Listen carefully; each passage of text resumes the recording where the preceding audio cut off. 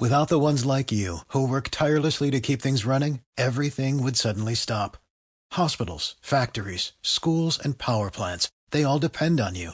No matter the weather, emergency, or time of day, you're the ones who get it done. At Grainger, we're here for you with professional-grade industrial supplies. Count on real-time product availability and fast delivery. Call, click Grainger.com, or just stop by. Grainger, for the ones who get it done.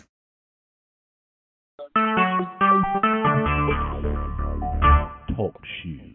Recorded live. I are a mutant. I'm there. I'm here. Oh, you beat me there, you mutant, you. I'm pretty I love the beginning part where it says, you are a mutant. And I'm like, no, I'm not, damn it. Quit saying that.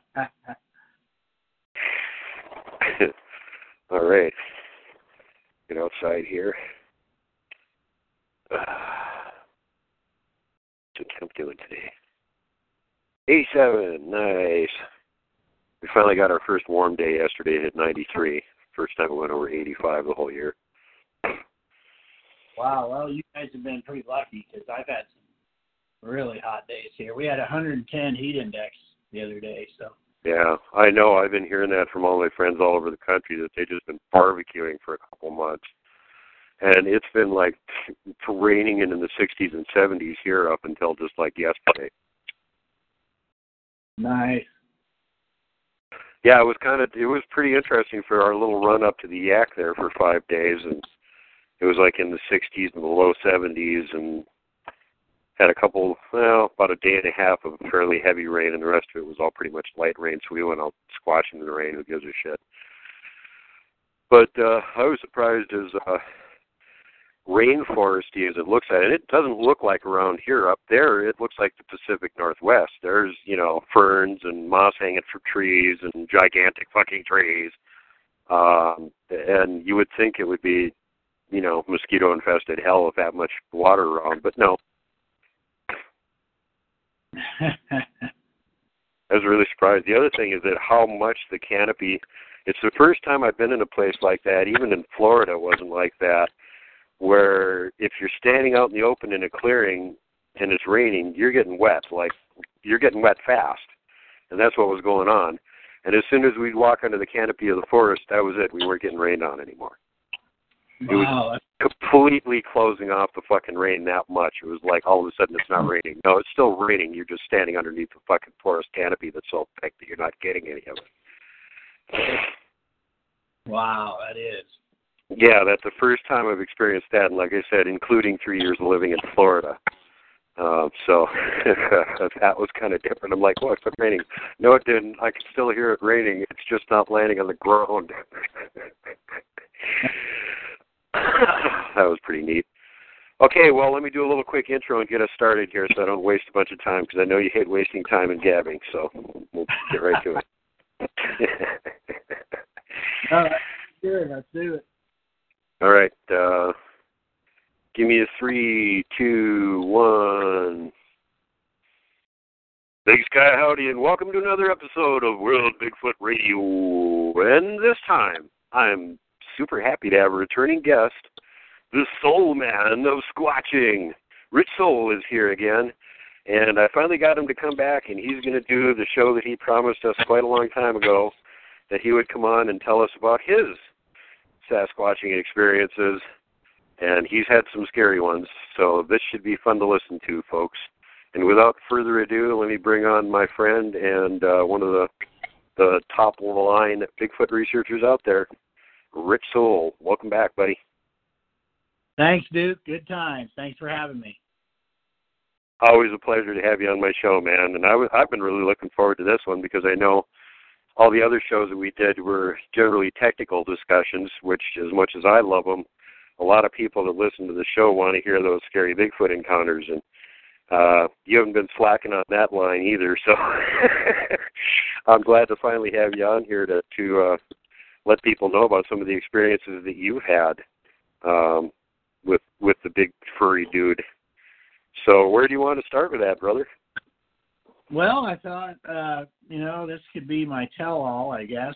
What we could do is just kind of look back. When I got started in this, I started going on expeditions. It really was kind of almost like a quantum entanglement and looking back at my own childhood and experiences that I had when I was growing up camping. And I had to really kind of almost take another look at that and kind of reevaluate. It has really changed the way I look at nature from when I grew up.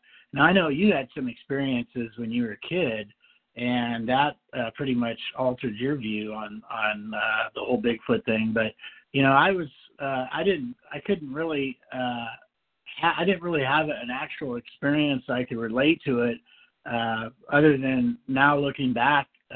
Through time, I can say that I certainly did have some experiences. But so I thought I could talk a little bit about some of the things that I had happen when I was younger, and kind of that.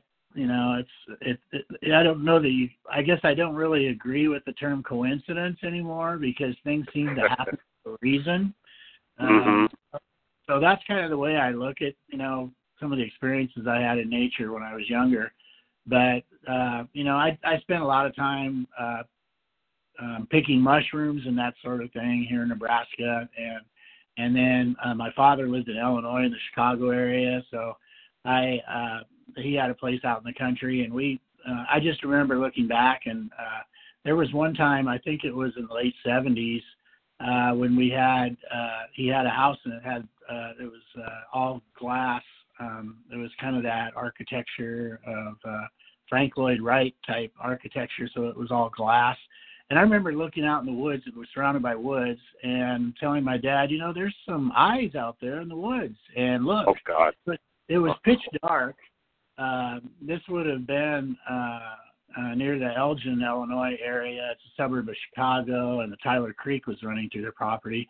But it was pitch dark out there, so there was no, ambient light at all, anything like that. And I could see there was like 3 sets of eyes. One was fairly tall, I guess maybe 9 feet. The other one was kind of in between that, and then there was one, more lower, quite a bit lower, maybe 3 or 4 feet off the ground. And this was just one of those experiences I had to look back and kind of question. When you're a kid, you think your dad knows everything, and you just you take their word for it. And at the time, he said, "Oh, those are owls. Those got to be owls out there." Well, in retrospect now, I know that those weren't owls. I've seen. Wait a minute. There's no owls over there in Illinois. It's glow in the dark eyes. Well, the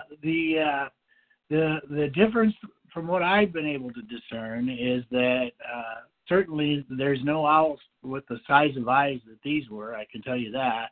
And the other thing is, there's just not enough light. Typically if you shine a flashlight in an area, you'll get that sort of light reflection. But This was pitch dark, so. There was nothing there really to create that light. It was definitely classic Bigfoot eye glow that I've seen in other woods. So, especially my experience in the woods in the Midwest. So that's definitely an experience I can look back at. I don't know that my dad thought much of that. I think people really tried to do their best to explain things, owls or whatever, when it was at night, and try to just kind of brush it off, even if they couldn't quite explain, believe it themselves. But I don't believe those were owls. I've been in those same woods. I collected a lot of crawdads when I was younger with my stepbrother, and I just remember having experiences. I didn't actually see a Bigfoot, but I had experiences when I was younger that I felt like I was in the woods with them. And I think what also kind of people can relate to, if you the Bigfoot and Sasquatch, Sitonga, they seem to be receptive to people who are more intuitive type people. And that is certainly a personality trait that I have. It's part of I'm an INTP in the Myers-Briggs personality type. So it's kind of a rare personality. I'm more of a, doing these kind of shows and speaking publicly is not something I typically do because I'm more of an introvert. But, talking on the phone here is cool. But these sorts of things, I am more kind of introverted, and I'm also more intuitive when I was out in the woods. So I think I had stuff happen to me that I can go back and look at that I felt like there was Bigfoot around me at a very young age. I felt like when I was out in the woods, they were present. I've always felt that way.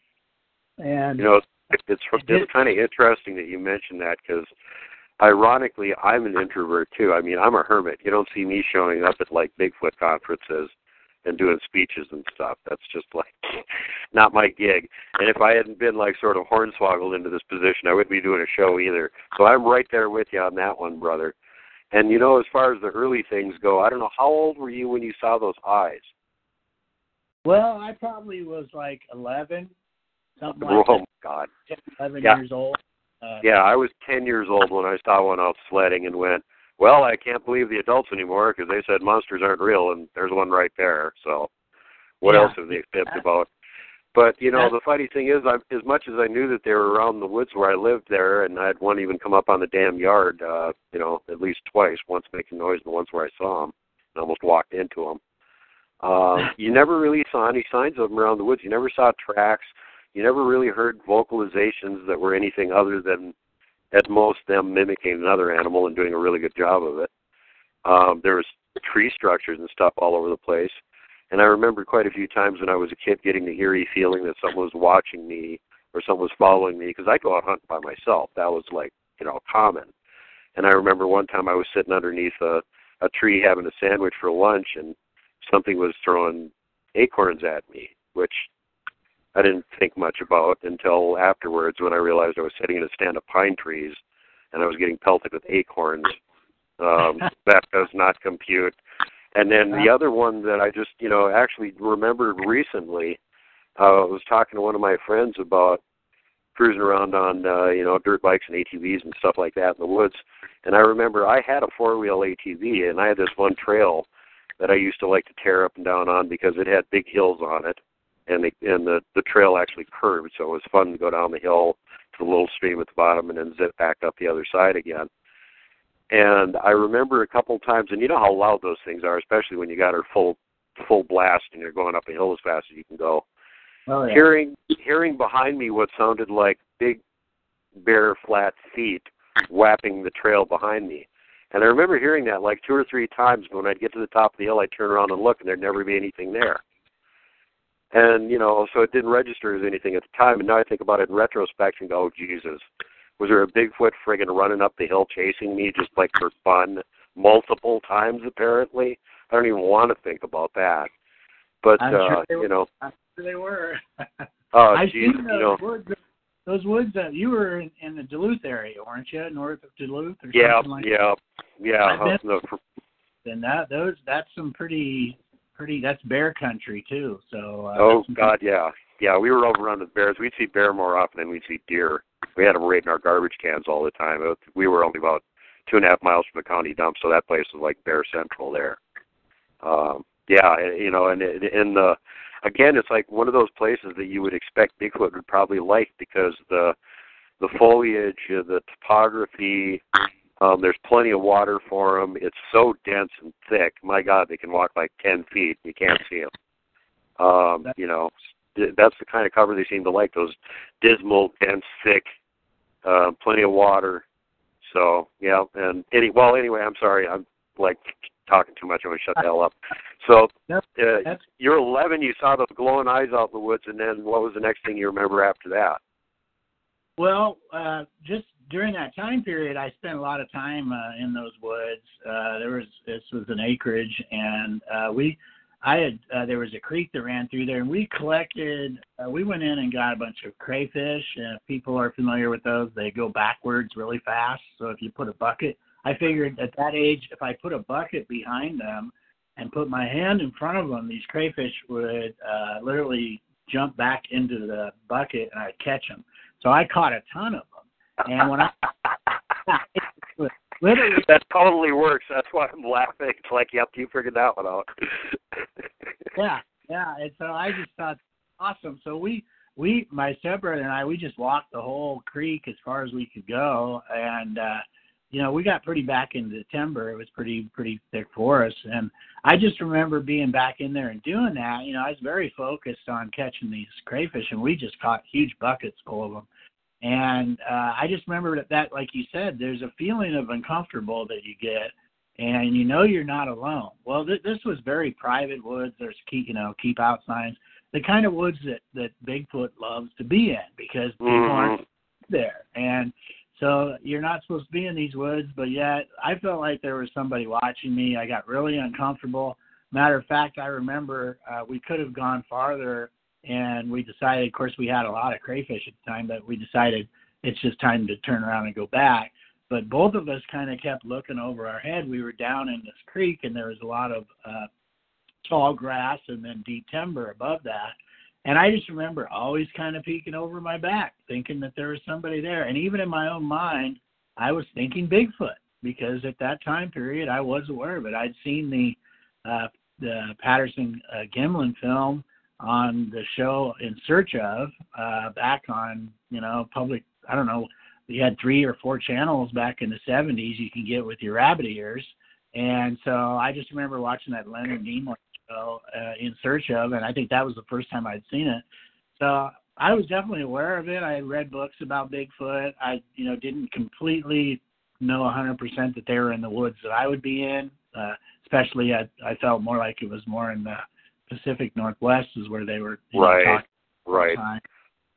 But later, right around that same time period, my grandmother from South Dakota would send me, and I still have these newspaper articles from reservations up there that they had sightings up there. So it was always on. When I was out in the woods, my radar was on, and I was definitely thinking that there was a potential to see Bigfoot. And it's just that feeling that you get, and that intuitiveness. I think they're drawn to people like that. So I think from a young age, this really set in on me. Speaking of that feeling you get, before we go on anymore, I think it's interesting to bring this up, because you're enough of a woodsman. You've been around in the woods a lot, and probably done all the other things associated with it: hunting, fishing, gathering mushrooms, rock hounding, whatever. Did you notice that I've had the feeling where I've been watched before, and I knew it wasn't Bigfoot? I've had predators watch me before, and you get that feeling, and you can tell you're being watched by a predator. But for some reason, when it's Bigfoot, it's a completely different feeling. Have you noticed that? Yeah, I believe so. Yeah, I think you're right. I haven't been in the woods with real big. I mean, I've been in the woods with big predators, but nothing that was anything that I'd be threatened by, like grizzly or something like that. Although I've been, I guess, apparently I was very close to grizzlies up there when I was in Montana. But I didn't know it. It's kind of better to get told sometimes, or you wouldn't go there.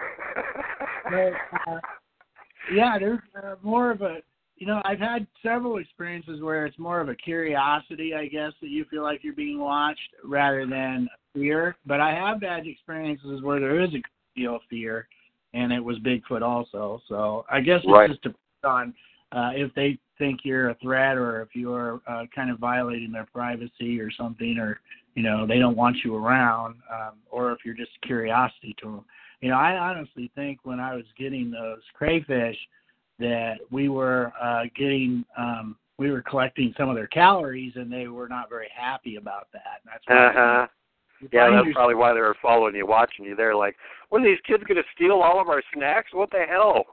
Yeah. And that was a great lesson for me, too, because there was so many of those in that creek. I couldn't believe how much. It was just, I probably had like a, 5-gallon bucket full of crayfish. I mean, it was huge.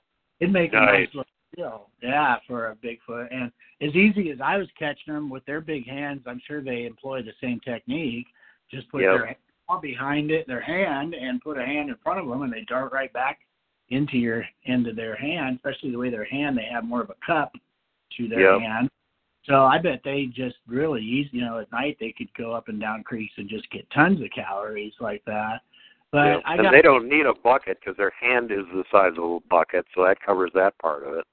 Exactly, and they just eat as they go. So, but I got the impression we were probably wearing out our welcome there, and we turned around and left. And it's one of those things where you don't really consciously think about it at the time, but then you look back and you're like, I left that area because something just didn't seem right, And so that happens often too. You just kind of unconsciously decide, I'm not going to go down this trail, or it's time to turn back. Yeah. I can remember a couple times when I was up there by myself with my gun, and like I said, generally after I got over my initial horror at seeing the first one, and 5-6 years down the road when I was back in the woods heavily armed again by myself, I would go and check out new areas that I hadn't been to, because we had just this massive, 10 by 3.5 mile woods behind my house. That's a lot of land. So there was a lot of areas to go hunting in. There was a lot of areas that weren't that easy to get to. So I would tend to try and find new ones and explore them and stuff. And, man, there were some where you started to walk in, and it was just like you'd walk into a wall of, like, twilight or something. And I don't mean that physically like you're seeing it, but, like, all of a sudden it's like everything is quiet, everything is creepy, and you just get this intense feeling that you're, like, in an area where you are not supposed to be. And it's, like, really sudden and really intense. And you can walk back 10 feet, and you don't have that feeling anymore.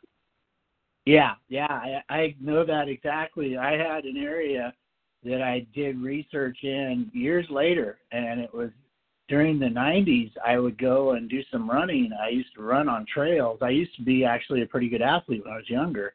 And so as you get older, you try to, keep active. And so this was like when I was in my 20s and 30s, I was still actively running. Well, instead of running on the streets, I would go and run trails in the woods.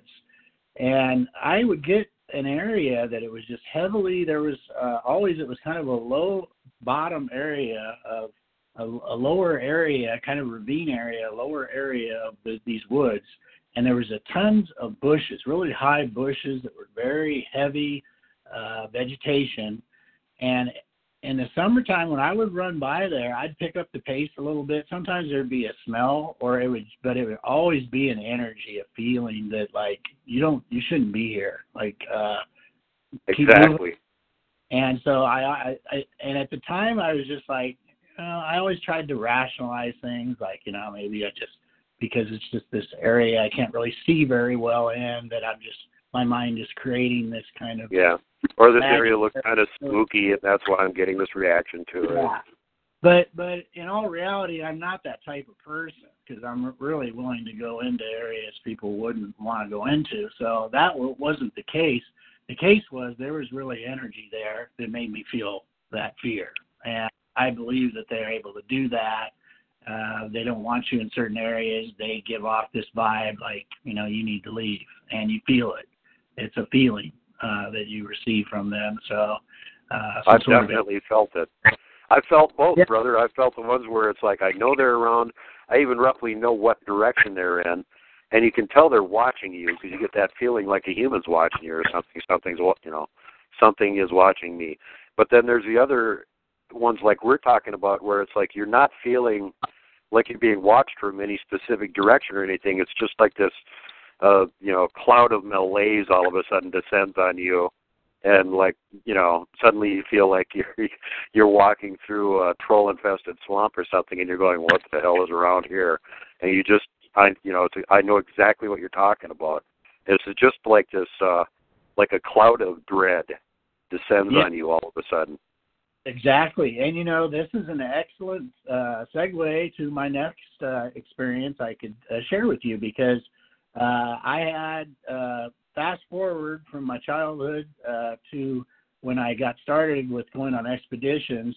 I went on the 2011 expedition on BFRO here in Nebraska, and it was the only expedition we've had here with the BFRO, and it was in the northwestern part of the state in Pine Ridge National Forest. And so let the listeners know, you're right on the edge of the big old Rocky Mountain chain there. It's where it starts getting really mountainous and wooded.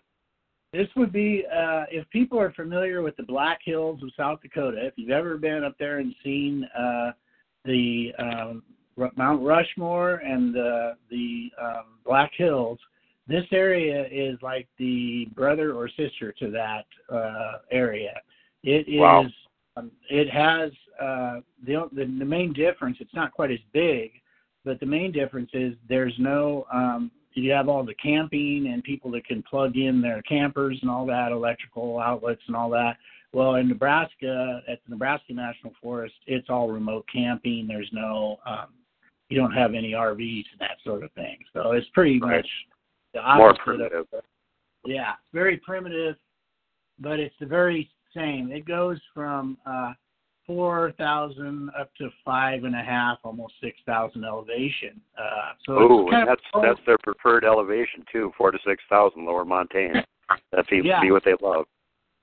Good. That's good to know. Yeah, that's so kind of low mountain range, and it has the beginnings of there's a lot of aquifers and stuff. Nebraska has a very large the Ogallala Aquifer is out in that area in the middle of the state, but it extends out into that area and comes up into that.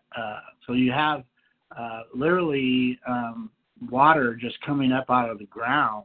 And the Niobrara River, which is a scenic river in the state of Nebraska, starts there. You can literally jump across it. It's so small at that point there. Right on. But it's a great habitat. So you've got this sandy kind of soil and mountainous pine forest. And so that was where our expedition was. There have been many sightings up there, and those sightings were a part of the reason why we came up there. And the guy who led the expedition was Mitch, who had set that all up, his experiences there. So we knew that they were there. We had some really good intelligence or sightings that they were there. And when I first pulled in there, this was my first expedition to go on a public one. And most of the guys that were there were all investigators. There was only two people, myself and another guy from Nebraska, a guy from Iowa, and then a mother and a son from Colorado. The rest of them were all investigators for the BFRO, and they were all had been on many expeditions in Colorado, and then the one guy had been on like every BFRO expedition in 2009. Oh, God. These were so guys, you were the greenhorn in the crowd there. Yeah, I was a total newbie. They had all this equipment. I was just overwhelmed. They had, of course, the R2D2 unit, which people seen, which was cool. This was before the shows had been televised, so this was prior to the show.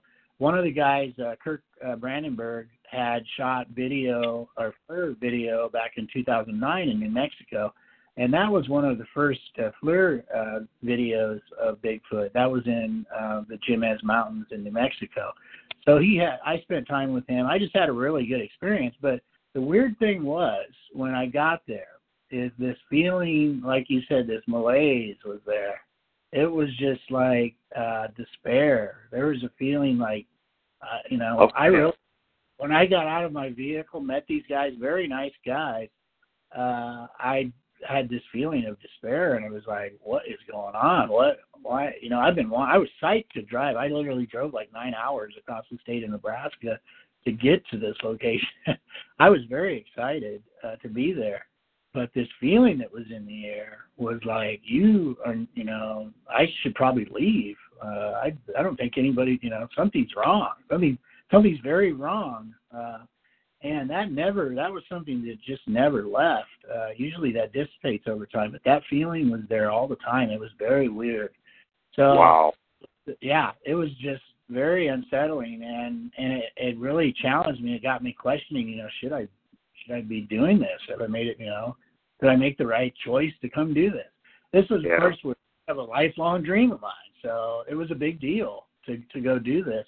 At that time, I had never, I hadn't really pieced together my childhood and other things. So I was just looking at this through kind of a clean slate, trying to just get get an understanding of what's going on with Bigfoot and what this organization is. And these were all great guys I talked to. The weird thing is then, as we started, we set up camp and everything, and we had our first night op. I got to go hike up in the ridgeline, probably about, 45 or 5,000 elevation. At that time, I'd been in the mountains, but until you get walking in the mountains for a while, you get kind of winded. So it was one of those. I had my recording. I brought a recording equipment with me, and just basic equipment that I understood that might be helpful.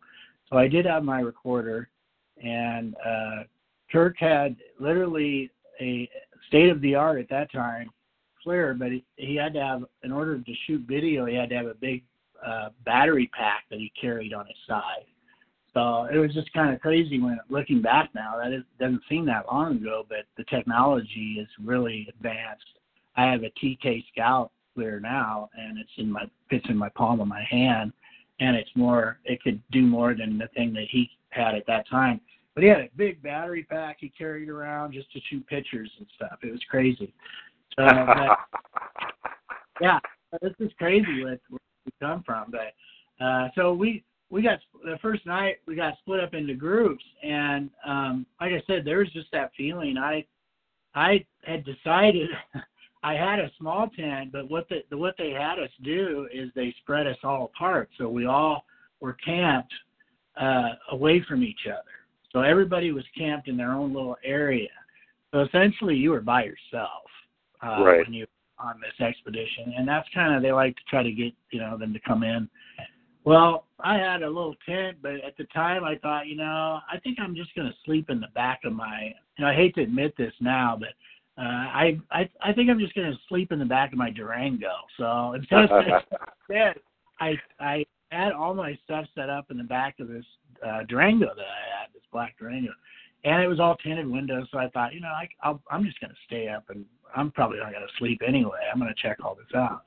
Well, I had my camp set up and everything, and the first night they wanted us to go up on a ridge line, and so a group of us hiked up there, and we did calls back and forth from a group that was down in the timber. And, typical stuff you see on a BFRO thing, that one group does a call, radio call, the other group calls back. We had, immediately though, after we had done our call, we had what sounded like was an owl sound. And it was very strange.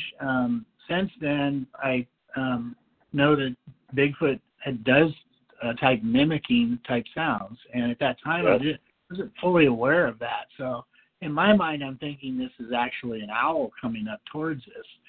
But this owl sound comes very quickly up a very steep ridge, and it doesn't seem like it's flying, but it's getting there very fast. And it doesn't sound like the owl that we heard around camp. The owl that we heard earlier in the night that we heard around camp had a warble at the end of it. So it had kind of a sound, I can't remember the name of the owl right now, but it made kind of a sound almost like a neighing of a horse, and then it'd have a warble at the end of it, kind of a weird owl sound. Well, this sound did not have any warble at the end, so it was variation of this owl sound that we heard around camp, which I thought was odd. It struck me as odd. But all of a sudden it came right up to us, and it was really loud, and it was just eerie. It was like, what in the hell? And there on the radio, a guy behind me, Todd, was a researcher from Colorado, and Glenn was from Wyoming, and then Kirk was from Washington State. And we're radioing back to camp that we've got this strange owl sound. And then all of a sudden, I had my recorder. They asked me, if I could record. So I had my recorder, and I put it on my, at the time I had one of those walking sticks. I thought I needed a walking stick, so I had a nice walking stick. And I had my recorder tied on the walking stick and held it in the air, Very obvious I was trying to record something. But all of a sudden, the Todd behind me and and says that something's right down below us, and it's grunting, made a grunt noise. So what had happened is we got this owl sound coming from one direction, and then right down beside me on this big rock outcropping that I'm sitting on, one of the Bigfoot came up so close to me, literally could have grabbed me off the rock and grunted. Now, the owl sound that was coming sounded like the neighing of a horse. And later, I realized I was wearing a Outback. It was like a all leather, oil leather, jack coat I had on. It was like an outdoors coat. It was all leather, but it had been hanging in a horse barn for like 6 years. So oh my God! So you smelled like a horse. It smelled like a horse. So now, it wasn't at the time, but I was kind of freaked out. But I think what happened was they smelled this horse smell. They came up. They were doing like a neighing kind of sound, and then kind of owl neighing sound. And then one of them, it would have been some kind of, flanking maneuver, came in and smelled me real close and then grunted and realized I wasn't what they thought I was. So wait, that's not a horse. There's a human there. Yeah, exactly. And so I was just shocked. This was shocking to me when we're literally, it's pitch dark all around us, and the guy behind me saying that we got a Bigfoot right below me here that's grunting. And I thought, that's when the fear kind of hit me, a little overdrive there, and I'm like, what in the hell did I get myself into? I had no idea that they would be coming that close. I didn't think, I thought, I might be able to get a view with some binoculars or something. Not like they'd be right there trying to touch you and run away. Yeah, literally one came in to distract us, so we were looking straight ahead. Classic hunting behavior. We're all looking straight ahead, and then the other one came up right up next to me and grunted. So it was just below this big rock outcropping, and I could not see it at all, would not have known it was there, but it just really made a few grunts like, you're obviously not what we thought you were, or what the hell's a horse doing up here, or whatever. But very strange experience. So, did the recording pick up any of it, the owl sounds or the grunt or anything? Yes. I've got a recording of the owl sounds, and I've got the recording. It's actually on my website. Recording of that. And I could send it to you, too, if you want to hear it. Yeah, we'll have to put that on the show here now that we teased everybody. We'll have to let them listen to it. Yeah, I'll send it to you.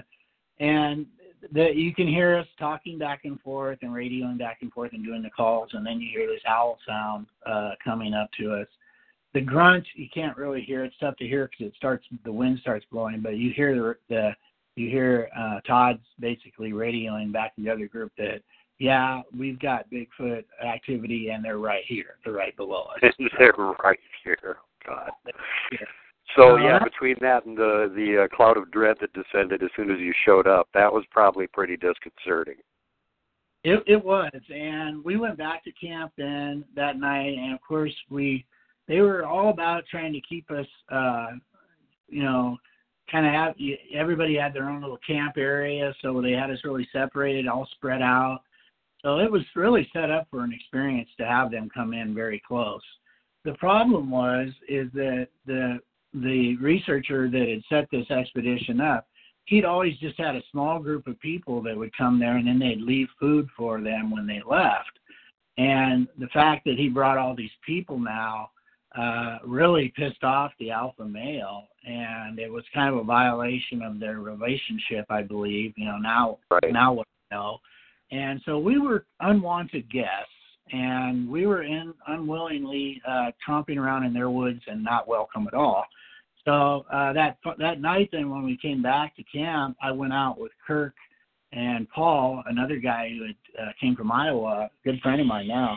And we went out and that night and we went into the woods that they were calling from earlier that night. When I was up in the ridgeline, they were calling down from these woods. And they had all kinds of howls and stuff going on. And as soon as we got there, we get out of the vehicle and shut the door, and a tree gets pushed down. And that got interesting. That got my attention real fast. And we Kirk had explained that, nobody's ever been injured on any of these BFRO expeditions, and we've never had any, anybody hurt, and, that's. Did he say yet? Yeah, there's always an exception. So, but I was still pretty wide-eyed, and I just wanted to, I wanted to get these experiences in and just, but I was really questioning. I really questioned myself, should I even be here? What the hell have I gotten into? Because that feeling of despair and fear just never left. It was really overwhelming. And now I look back at it, we were really getting some strong signs there that we should not be there at all, and we were not welcome by any means. So that was strange. That night, when I came back to camp, of course, you're by yourself. Everybody, a couple 100 yards away, they had everybody spread out. So you're pretty much by yourself. And I had to take a piss, and I get back in my vehicle, and I decided I'm just going to sleep in there, which it actually was plenty of room. It got pretty cold at night, too, so it wasn't that bad of an idea to do that. But I just remember when I went to go to bed, Todd said, I don't know if I'd like sleeping in the back of my vehicle because they can come up and peek in your window. He goes, at least in my tent I won't see it, And God. Yeah, here we go. I'm going to have one probably stare me down in the window here. But I managed to go to sleep in the middle of the night. Well, by that time it was already like 3 a.m. or something. But I think probably an hour later, 4:30 or so, I awoke to a scratching sound on the side of my vehicle, like a long scratch. And I opened one eye up. I didn't have my glasses on, so I couldn't see very well. But about that same time, I think just before I had woke up, I thought I was having a dream. And I guess this is common. Some people call this mind speak.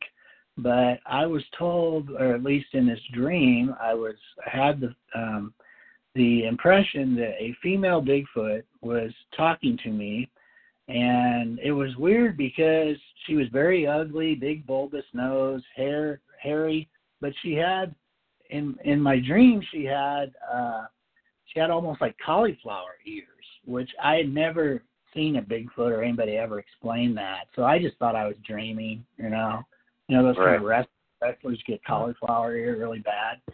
And I just thought, this is just an ugly troll-like thing or something. It was very ugly, supposedly a woman. But she was speaking to me very calmly, and she was telling me I had nothing to worry about, that I had nothing to be afraid of, and that nobody was going to hurt you. You weren't going to be hurt. And then I awoke to this scratching sound on the side of my vehicle. And at that time, I didn't have any idea of stuff like this. I had no reference of mind speak or anything like that. I just assumed I was dreaming. That morning when we got up, it started raining, so it really got rainy in that area. So we went into town, and I started telling Kirk about it. He was telling me about orbs and other stuff that people have experienced, and that's sort of mind speak. And he actually thought I may have had an experience that night with that female. And so to be honest with you, I'm not sure because I've never seen a Bigfoot look like that. Usually their ears, you can't hardly ever see them, or there's too much hair. So, and something that would be outside, I would think if you had ears like that would be pretty jacked up. But yeah, that was one thing that stuck out to me, that just weird experience. But so my first, expedition, we had a lot of stuff like that going on. There was just that dread that just really kind of made me feel like questioning whether I should have, even be doing this. And overall, though, the guys that I met and got to use all this, really, they had night vision, like equipment that was, military grade night vision. You could see mice running around, just lit up mice out in the field like you wouldn't believe. So we literally had everything you could possibly want to experience. But it was kind of, it was a eerie experience, and especially being by yourself when you're out in those areas, you just really kind of captured your imagination, some of it. But what I did find out is that I totally embraced it. I couldn't wait till I went on another expedition. We went back there later in the spring, and there was a big fire that following fall, so it really kind of screwed up a research area that I wanted to get into. And you know how those fires are. They just decimate the timber in those areas, and so that kind of ruined that. And that really is what pushed me out into going on expeditions in Iowa and Colorado and New Mexico, and so that's and Montana. And Montana, yes. So that was kind of one of my first experiences on those expeditions. It was cut short because we had so much rain we had to get out of there. But I wound up then going into Iowa, and I could kind of talk about some of that unless you want to visit more about that first experience I had. No, keep going, man, because I know some of the later experiences that you had were pretty hair-raising, and people definitely want to hear about those. Yeah. And I had one recently, just in August when I was, in May when I was up on the res that I got to tell you about too. So don't let me leave without telling that. Okay. That one is literally a bluff charge from the water. So remind me to talk about that. Okay. So in Iowa we had it's the Solarian Escarpments. And this is an area that has excellent trout and fishing, and they have this really very nice. You would see all this farmland, and then it would just drop down into canyons, and they're called these escarpments, and they're just vestiges of the Ice Age, I believe, that are that have this beautiful canyon timber and these streams that just run through, that are trout streams, beautiful water, just amazing little ecosystems up in there of northeastern Iowa. And part of that, it connects in as it goes towards Yellow River State Forest, and that's where I had done me and a group of Steve Moon and Bob Barheit and Paul Lane. We'd gotten up in there, and we were the first to go in there and do expeditions to scout it for BFRO expedition. So first time we went there, we did a hike. This was in Yellow River State Forest. I think I'll just tell that story so I can kind of keep moving along. I have a ton of stories. So I know. We could do several shows on this and may actually have to, but keep going. But I kind of wanted to get into some of this. I talked a little bit about it earlier, but we were on a 2-track, which is just basically a 1-lane road with your 2 tires, and only one way you can go in and out of that. So we were on this road that was along a river, and then there was a steep canyon above it, timbered canyon. And as we were walking along this 2-track, it was pitch dark. Steve Moon likes to make sure that you're always in pitch dark and that you cover even the light of your recorder. So he's in Iowa. He's one of the Iowa BFRO guys, and he leads expeditions there. And then he wrote even some of the BFRO manual for expeditions. So very knowledgeable, very, very good guy. Really like Steve. We were walking this 2-track, and it was pitch dark, like I said, and all of a sudden, from our left, about 15 yards in front of us, something comes and steps up coming up off the river onto the 2-track, and it turns and looks at us, and these 2 eyes are just bright, light, just glowing amber color, got really big, we just surprised this. We were surprised, mind you, but it was very surprised. And there was nothing in between us and it. It was about 15 yards, and it was pitch dark. It turned, looked at us. Its eyes got really big, and then it turned and walked straight up the face of this canyon. It was very, very steep, and just walked away. And it was about, 3 seconds, something like that. It happened fairly quickly, but it stopped us dead in our tracks. And that was one of those things where I was wasn't hiding behind a tree or nothing. It was caught out in the open. We were stuck out in the open with it, and it was very big. It was a good 8 to 9 feet. Couldn't see the actual outline of it. It just looked like these eyes that were there staring at us. But that stopped us in our tracks. And wow. We all were like, man, that is incredible. And that area, that is where they wound up shooting the Finding Bigfoot episode for that. Was right in that same area, but they didn't seem to get much activity there. There was another, in between these two canyons that were there, these two ridge lines, there was kind of a ravine. And so that night we had hung up some, one of the things that they liked to do when I first started getting into this was hang up these glow sticks. They wanted to always hang glow sticks up in different places. So we didn't really get into that. Me and Paul, a guy that I went out with quite a bit, but we took some glow sticks with us because this canyon we were going into, or this ravine, was so dark we couldn't see. We barely could see, and we were in the habit of going into these areas without a flashlight, with nothing. I mean, we had flashlights on us, but yet we didn't use any of even the red lights that they, would ask people to wear.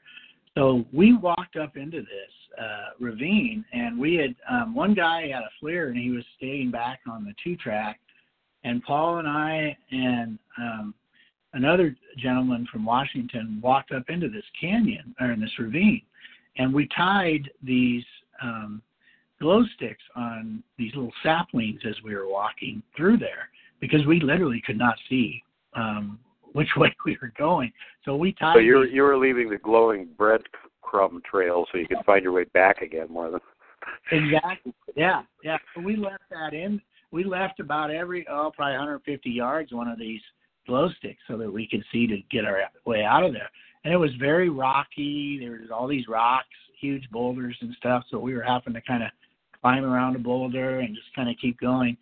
And there was a big, almost like a tree was pushed over, kind of like an arch that we were trying to get to. And I literally called it the Land of the Lost, that old show on TV. Yeah. I mean, it was eerie like stuff. Well, because we had seen it during the day, we knew what we were getting into, but at night it was just pitch dark. We couldn't see anything. So we get about halfway to this tree thing, and the guy who is on his on the FLIR on the 2-track radios to us that he just got bluff charged. Something chased him, and he's running back to the car or to the truck. That he can't stay around there, and so he's not going to be there when we come out. Oh, God. Well, gee, that's good news. Hey, the relief party just ran away and left us. Oh, okay, wonderful. Exactly. The guy who's technically covering us with the FLIR is now gone. And we're deep into this ravine. Oh, my God. Pitch black. And we're like, we were worried about him, obviously, so we started heading back out there. And I wouldn't be worried about him. He rode away. He's fine. I'd be worried about you because you now have an aggressive Bigfoot in between you and your exit route, and you just chased your ride away. Exactly. And that becomes very evident as we start walking out of this place, because we're going around these boulders and trying to slowly moving our way out of it. We get to the first set. We probably had 3 sets of these about 150 yards apart of these glow sticks that wrapped around these trees, these saplings. We get to the first one closest to us, and we look to see the second one, and we can see it, so we start moving towards it, and all of a sudden these 2 big glowing eyes are standing way above the glow stick. Oh, and God. They're staring at us right by the glow stick. And we're like, holy shit, you see that? Yeah, you see that? So it was there waiting for us as we started. Yeah, and that was the only way out, mind you. There was no way out of it except that, and it was standing right there. So we just continued to, against our better judgment, I guess, just kept moving towards it. It turned, and then we couldn't see the eyes anymore, and it moved away. But when we had to walk up by that thing, I'll tell you, we were holding our breath because you just had the impression that it was very unhappy, that feeling of dread, and that you just hoped something wasn't going to pop your head off. You know, Jesus. I mean, literally at that level, just hoping that something does not reach out and grab you. And until you're in that situation, you really don't grasp the level of fear you have to work through to get through some of these things, these experiences I had. And most people would get into it and say, hell no, I'll never go do that again. But I've realized through my history, looking back at my life, that apparently I'm an adrenaline junkie, and I didn't even know it. And you keep coming back for more because it's fun to be scared. Yes, I keep coming back for more. Getting scared is part of the mental, game that I play in this whole, part of researching. How far can I push myself, and I try to justify in my own mind that fear, is something that you can overcome yourself. It's just your own imagination creating this fear, and that you have to just overcome it. It's a mental game. It's a mental exercise to overcome. I gotta interject here, brother, that I'm probably one of the few people out there that can absolutely relate to what you're talking to, because I've been in that position before where it's dark. There is a Bigfoot in front of you. And the only way you can get away is to continue walking toward them. I can't even imagine anything worse than that. Yeah, and we're in this ravine that the rocks are so big, there's big boulders and stuff, you are moving at a snail's pace. You literally are feeling your way through this. So it isn't like even if you wanted to run, you couldn't. There was no running, absolutely no running from there. So, Well, in my situation, I'm referencing the one that was sitting in the front yard waiting for me to walk into him. So, when he's right there and you're like 8 feet away from him, that's pretty freaking creepy. Yeah. So that I survived that. The guy that Terry that had the FLIR, we gave him some crap, but obviously he was very afraid, and for good reason. He was bluff charged, and so you can't blame him for that. And we all made it out of there okay, and obviously I'm still alive. So it was just one of those creepy experiences that you just got to live through and go through till the next time. Another one that I have that's Iowa, there was quite a few. I spent a lot of time going to Iowa, so I had quite a few experiences. I'll share a real short one, a last one from Iowa in the Solarian Escarpments there, when we were doing this was just a private expedition. We had been out during the day, you go out and you look for tree structures and stuff and any signs of Bigfoot. Well, I had noticed when we drove by this farm that there was some kittens and stuff at this farm. You drive by and you see something that catches your eye. I noticed there was some kittens in this farmyard. So I was like, oh, cool. We drove back to our camp, and it was late at night when we had been out and done some night ops, and we came back, and the storm came in. And it was probably 4:30 in the morning, 5 a.m. I was in my tent sleeping, and you hear this storm, just wicked wind howling, just windy. I had upgraded my tent and got a Kodiak canvas tent, so it was a real nice heavy duty tent. Well, it has an good awning. Timing there at least. Yeah, it has an awning on it. So I'm laying there. All of a sudden, I hear this meow sound, a meow of a kitten. And, you hear a storm. I'm in this really deep, dark woods in this park, and I hear a kitten sound. And I'm like, what the hell? So I unzip my zipper. I get up out of my bed, get it, and go out, open it up. And I look outside, and it's pitch black. It's just howling wind, torrential rain and stuff. And I can't see a kitten anywhere. I figured it would just be underneath my awning. It was hiding underneath my awning because it was afraid, with the storm. And in my mind, I had seen these kittens at this farm, which was several miles away. So it was very odd kind of relationship. But for some reason, I got up, it's a kittens. Somebody should respond to this. So I did. Nothing there. I look out, just this windy, dark, ugly night, and all of a sudden I get this feeling that might not be a kitten.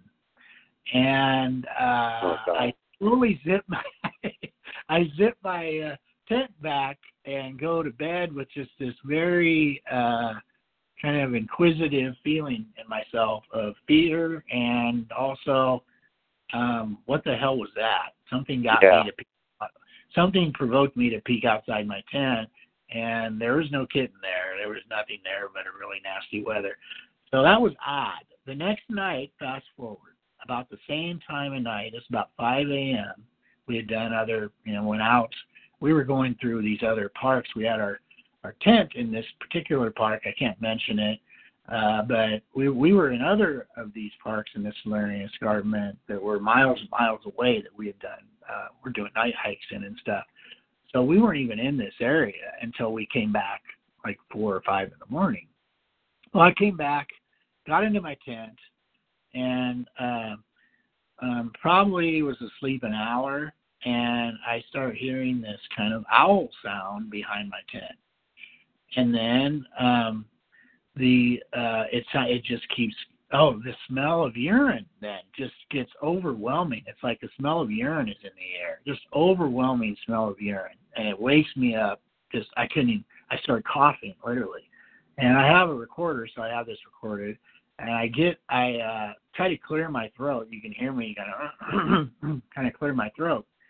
Well, my recorder that I had there died just right before this. But all of a sudden, this sound of, all I can compare it to is like a mountain lion in heat with a lady kind of screaming all at the same time. Just bizarre sound, blood curdling. I mean, literally hairs on my arms standing up. I literally just am struck with fear. Just shakes me out of my bed. I mean, it was loud. It was right next to my tent. I could not believe it. And it's I got up and it was still dark out, so I didn't do anything, but it was loud, and it was just this crazy, like something was in heat almost. That's all I can say. I don't know if you've ever heard a cat in heat, kind of noise they make, but this would be like 100 times that. I mean, just like overwhelming noise.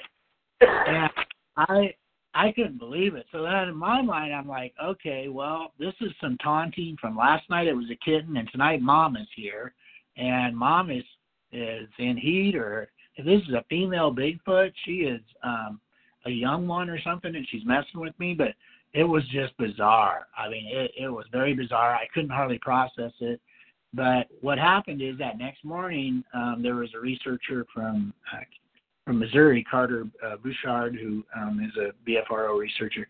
He had a Mercedes there, and there was a urine spot on his vehicle that got sprayed.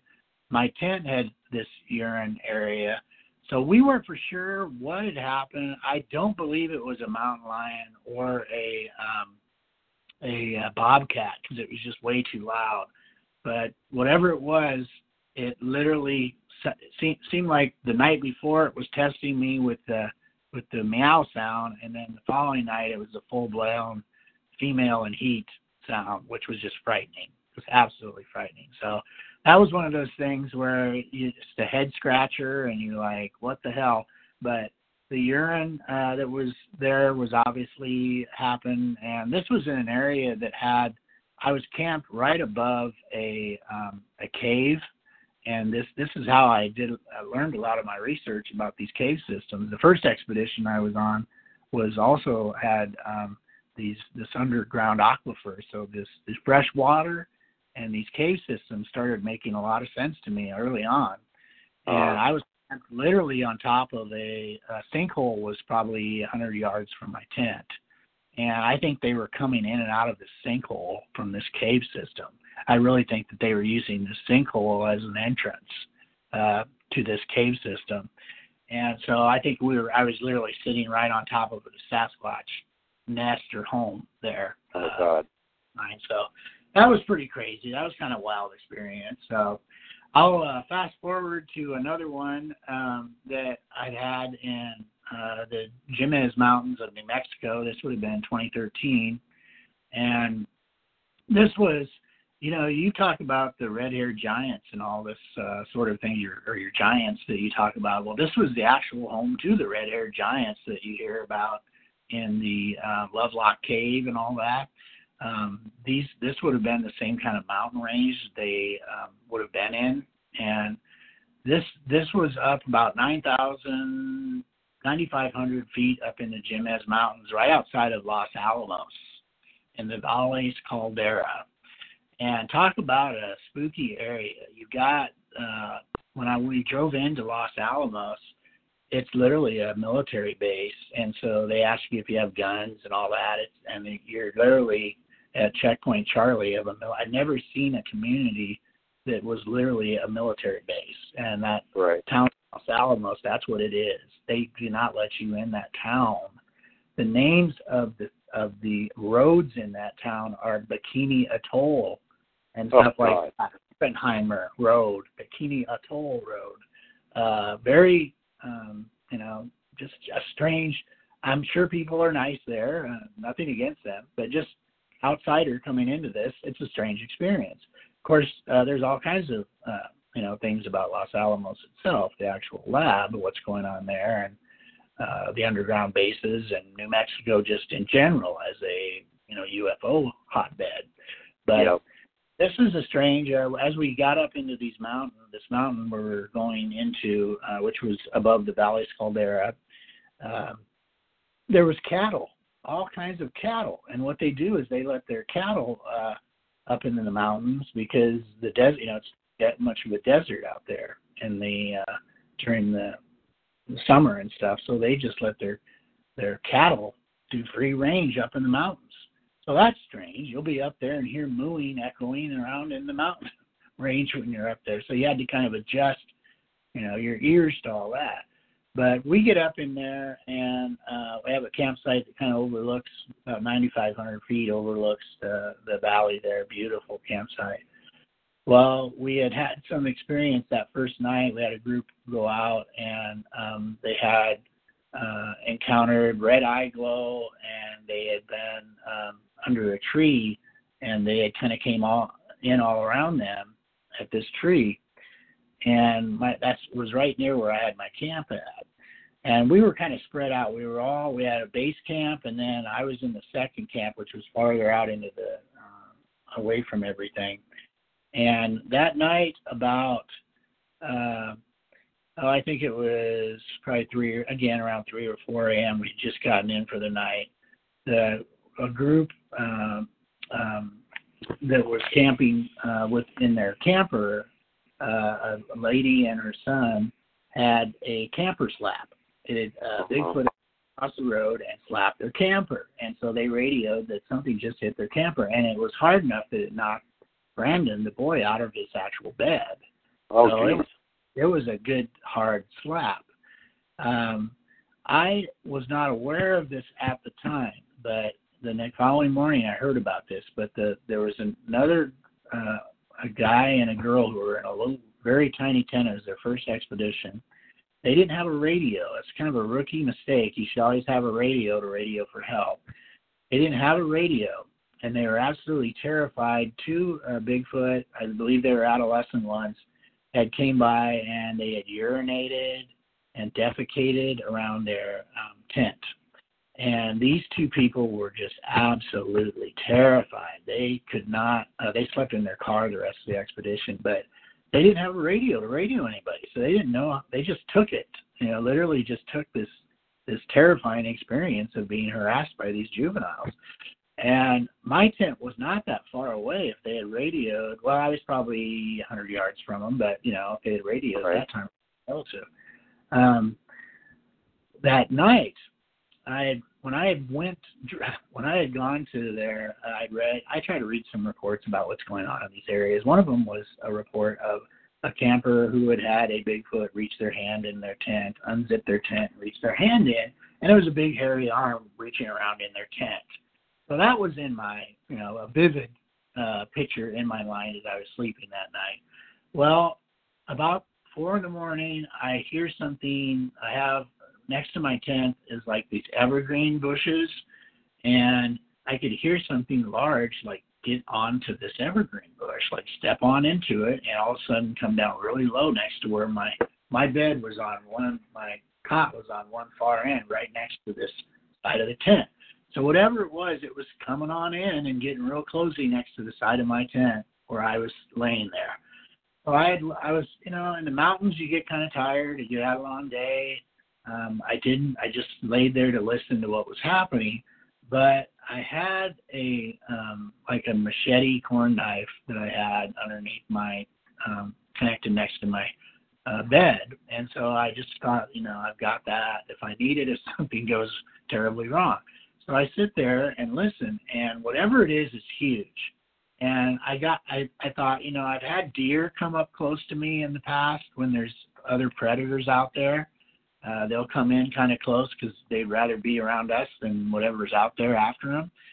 So I got to thinking, could this be a deer? No, it sounded much bigger than a deer. And then I got to thinking, would a cow be getting up in an evergreen bush like this and laying down and getting close? That doesn't make any sense.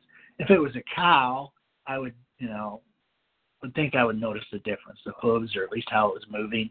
This sounded like it was really trying to be stealthy, but yet it was pretty big that it couldn't. Yeah. And it kept trying to get closer and closer, like inching closer and closer to where I was laying there.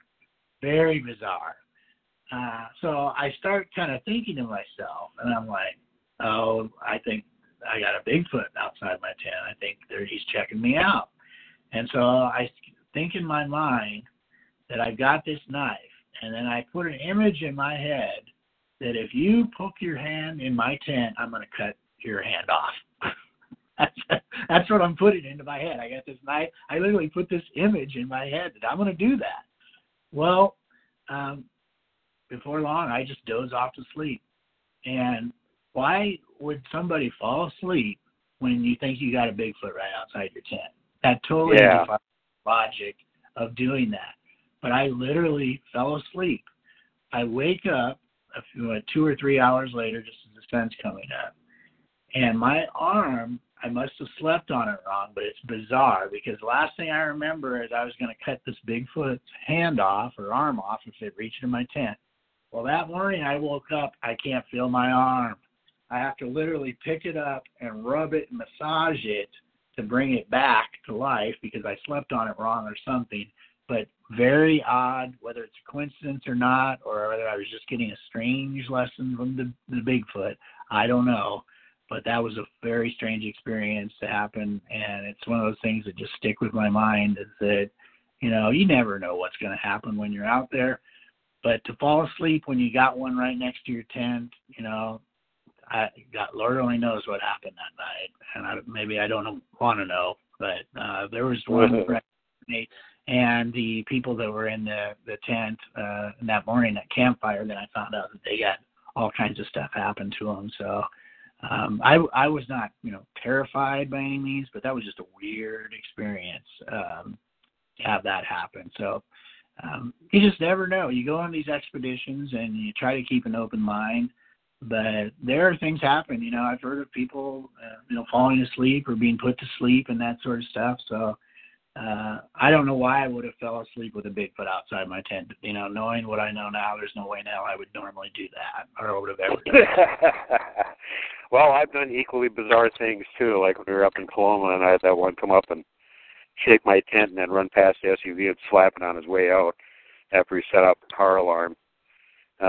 We sat in the SUV and talked for about an hour and a half or so, and then I went back to the tent and I actually went back to sleep again. Which amazed researcher X, but I was tired, so I figured after the loud noise from the car alarm, he probably wasn't coming back the same night anyway, so I could probably get some more sleep. Yeah, and they will do that. We had that happen last year. We had one in camp that tried to be real stealth, and it touched the vehicle, and set off the car alarm, and we were able to take pictures. That was the one that had like Twinkie size fingers. We could see its handprint on the car.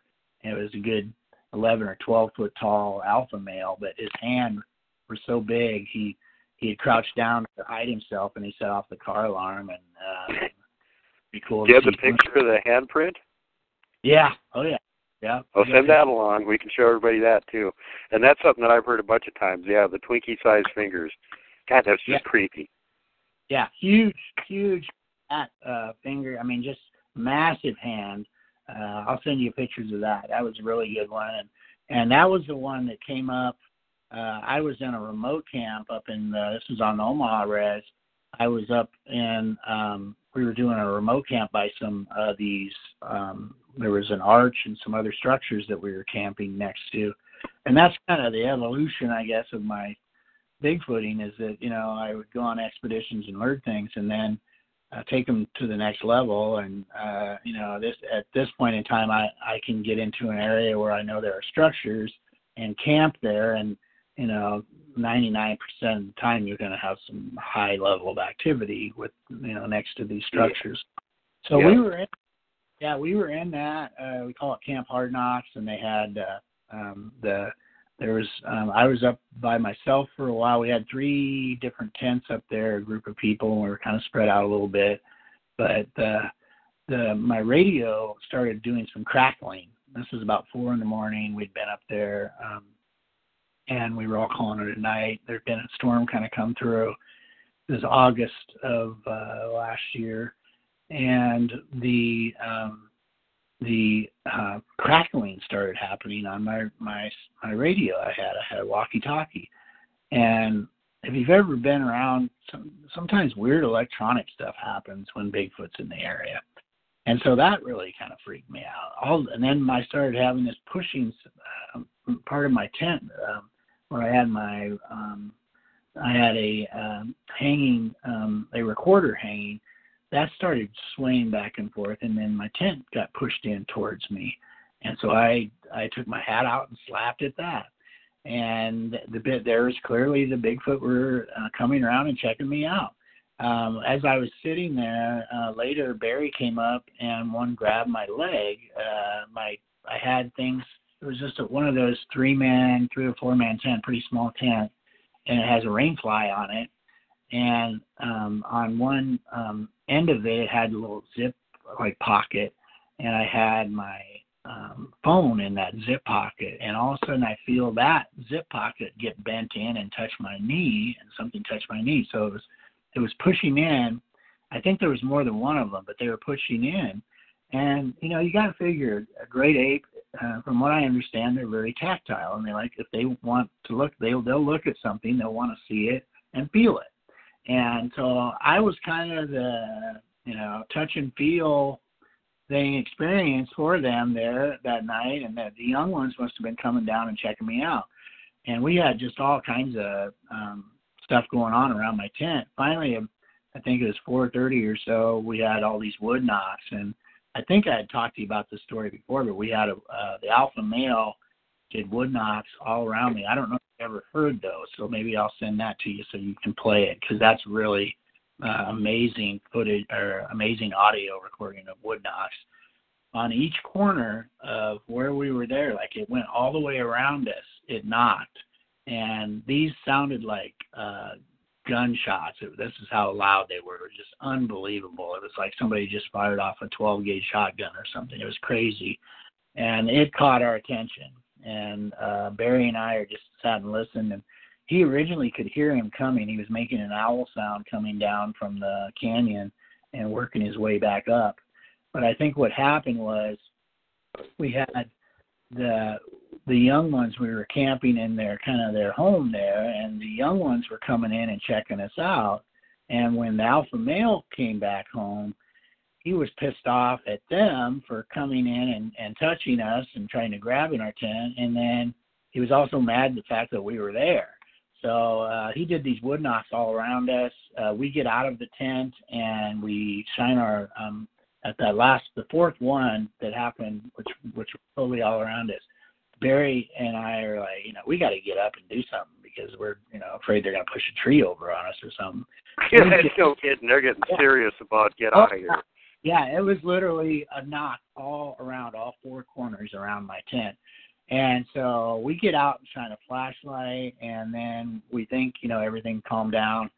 And we go to, it was about 5 a.m, and we talk about what happened. We decide, there's only about an hour left of sunlight. We're going to go lay down. So we go back in. Well, Barry and I are just dead tired, so we start snoring right away. Well, we had some ladies that were right next to us a little bit of ways, and one of them, Tammy, said that every time we snored that they would throw a rock at our tent. So, I wonder if you could trick them that way, make a recording of you snoring, and then just play that in your tent and actually sit there and listen and see if, what they're going to do. You might be able to. I mean, they're pretty smart. They're on to about everything you do. But before we even laid down, Barry and I were talking, and he didn't even say anything to me at this time. But we say, yeah, I'm Bush, and I'm going to go to bed. So I go to turn around to lay down, and Barry said the next day I talked to him. He goes, bro, when you laid down, you went to turn around and lay down. There was a Bigfoot was looking, had pulled the rainfly was looking right at you. I said, bro, why did she say something at that time? He goes, well, he wasn't hurting anything. So he goes, and I didn't want to, startle it either. So I just looked at it. It closed the rainfly right when you turned around, but it was looking at you. Oh, God. So I had very close encounters, been touched by them. That was one that was a great experience because I think at least from my own impression, I learned some of their behavior, having them come and the young ones kind of physically touch, that they're very tactile kind of learning. They're really wanting to kind of learn about us. What are you guys doing here? What's going on? And they weren't afraid. I wasn't the type of person putting off negative energy or anything. I was tired, but I was just kind of open to it. I wasn't really, terrified, I guess you can say, because I'd been in the woods with them a lot. But I think it's better that you don't do that, especially around the juveniles. If they don't have common sense. If you get scared around the juveniles and they sense or realize that you're scared, they'll have fun with it. And they'll really make you miserably terrified because it's funny. Yes. And I learned that like when I was up in the Jemez Mountains that time with those two, the husband and wife that were in a little tent, but they were terrified. So they feed off your fear. If you're afraid and show that fear to them, certainly the juveniles are going to take advantage of that. So you're exactly 100%. Yeah, to me, it's the same sort of thing as like juvenile humans playing pranks. Oh, let's go put the bag of dog poop on the porch and set it on fire and ring the doorbell, and then go run and watch what happens. He. Oh, that was hilarious. We got a great reaction. Let's do it again. Let's amp it up. And it seems like that's the way the juveniles are. They haven't got the wisdom and circumspection of the adults to stay the hell away from humans and don't mess with them. And Big Daddy Alpha isn't around, so he doesn't know we're breaking the rules. Let's go screw with the humans. And you wonder how much of the, them messing around at campsites and stuff is actually that. It's the juvies without enough common sense screwing around with people. Yeah, I'm positive that. I'm absolutely positive just from my own experience. And then that when that alpha male came, it's like Dad came home, and when he hit those trees, because these literally the juveniles were coming down out of the trees. They had snuck into us by coming through the treetops. That's how they got. And then they came down right from the trees down right into our camp. So when he started hitting them trees, I'm sure they got back up into the trees. They got the message right away. Oh crap, Dad's back. He busted us. He knows we're over here. We're in trouble. And he went around and he hit every, it was like you'll hear this. I'll send it to you. It's unbelievable how loud it is. But he does it all around our entire camp. So he was clearly setting, boundaries like you guys stay out, not get very pissed off at you, whatever. And he sent a very strong message to us also. And this was the same guy who had those Twinkie-sized fingers who was in. Jesus. So he was a good 11 to 12 feet tall. And when you hear these wood knocks, you expect it to be every bit as big, as loud as these wood knocks are. It is just unbelievable how loud they are. The loudest. Oh, yeah. Some of them sound like something's actually bashing a full tree against another tree. They're so damn loud. Yeah. I had another brief experience I had when I was in Iowa when I had some, I was by myself, and the group that I was with, we had lit these, they're phosphorus kind of glow. They flash. Right. From emergencies, these phosphorus flashing, really hot phosphorus flashing. We lit one of those in this little park canyon area. It was super dark, and that thing just lit everything up. I mean, it was super bright. It was like a UFO had landed in there. And the guys that I was with, two of them went out on a night hike then. So I stayed back just to see what would happen if anybody would come into our camp while they were gone. Well, sure enough, I walked over by, I'm standing there, and I walk over by the side of where our van is, and there's a little next to where the van was, and I could hear all of a sudden a rock coming through the trees, like hitting the branches as it's coming through the trees and land down in this creek right behind me. So I got the impression that was like a warning, like, you need to not be here, I'm not happy with you here. A little while later, so I go around the other side and walk, and then I hear a huge tree break. It's just total silence there. I'm there by myself, feeling very vulnerable, and this tree break then on the other side, this huge cracking noise I recorded too, just goes off. And finally, it seemed like they were gone forever, and they were probably only gone for 20 minutes or 15 minutes. But when they came back, I was just like, thank God somebody's here, because you get out in the woods by yourself, and it's pitch black around. You start to feel very vulnerable, and you really and they know it, and you know it, and that's kind of one of those feelings that you have to try to fight through because you don't want to seem too scared or too freaked out. So I stood my ground. I just stood out in the open. That was one thing I think that, being able to stay where I was, I didn't freak out and go get in the van and hide or something. I stood there, kind of looked around, kept my presence of where I was at. But that was pretty overwhelming. That was kind of one of those times that, you just got to question why have you done this? Hey, did I choose the right career path here? This is kind of getting a little bit dangerous, huh? Yeah, I've had, unfortunately, you think I'd learn by now, but I do ask myself that same question still at times. Why have I got myself into this? But another one that is good that I actually had I've had some visual sightings of them where they've thrown stuff at me, and I've seen them branches come down and then rocking back and forth behind the trees and that sort of thing. But this one, I'll tell the one that happened on Omaha Res where I had a visual of a red-haired one. And this was on, it must have been 2014, I think this happened. But we had done there was a house, an abandoned house, in this timber near an alfalfa field. And it's kind of funny, they had done that fall, they were trying to do creative ways to raise money, and they had done a haunted house or a haunted forest in this area. And it's absolutely hilarious to hear this story told, but LV, one of the guys from Red Spotching, had put on a ape suit. And if you imagine like the Little Rascals or something like that, one of those old shows that the guy's in the ape suit and they're all chasing them around. Well, right. They had these little kids out there. They were doing this haunted forest, and LB was hiding behind a bush or something. And just to let everybody know, he's not a little guy. He is like practically Sasquatch size. He's a big dude.